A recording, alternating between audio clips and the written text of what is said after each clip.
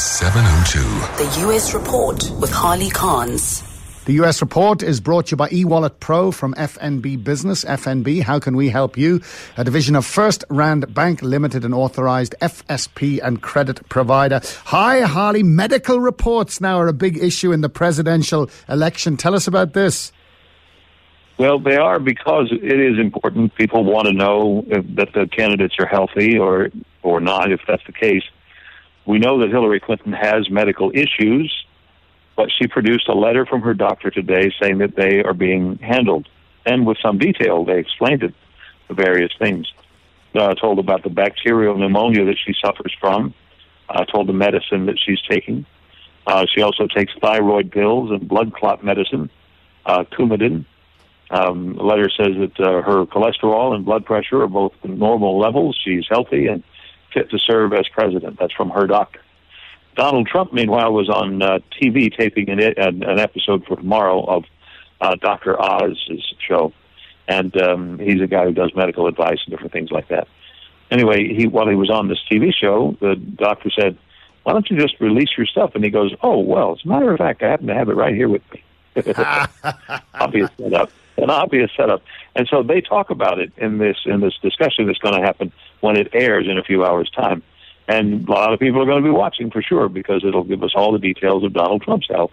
And the bottom line being, they're both in pretty good shape, and all this other stuff will go away, and they can get back to campaigning.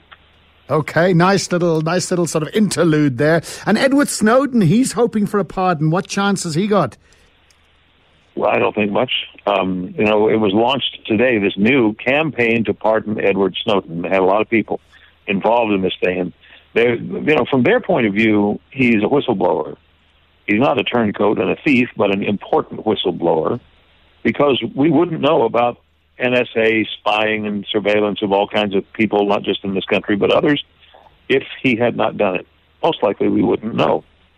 At the same time, he did work for the government. He did take a pledge.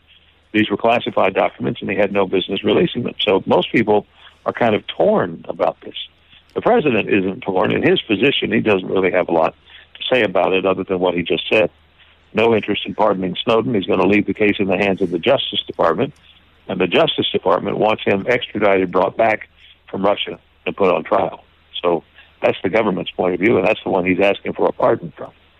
Interesting. I can't wait to see the movie. And tell us about this county jail inmate. A bit of a surprise, Harley. Yeah, Mountain View, Arkansas. He's so miserable he might miss the jailhouse.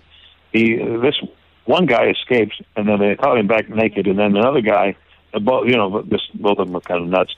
Another one said people were chasing him, and he didn't know what to do, so he scaled the fence into the jail. And the jailer said, "Well, we've got warrants out for you anyway, so welcome. Glad you're here."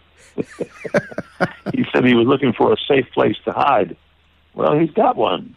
They were able to give it to him, no problem. And presumably a warm place to hide as well. Harley, have a great day. Have a great day. We'll chat to you tomorrow.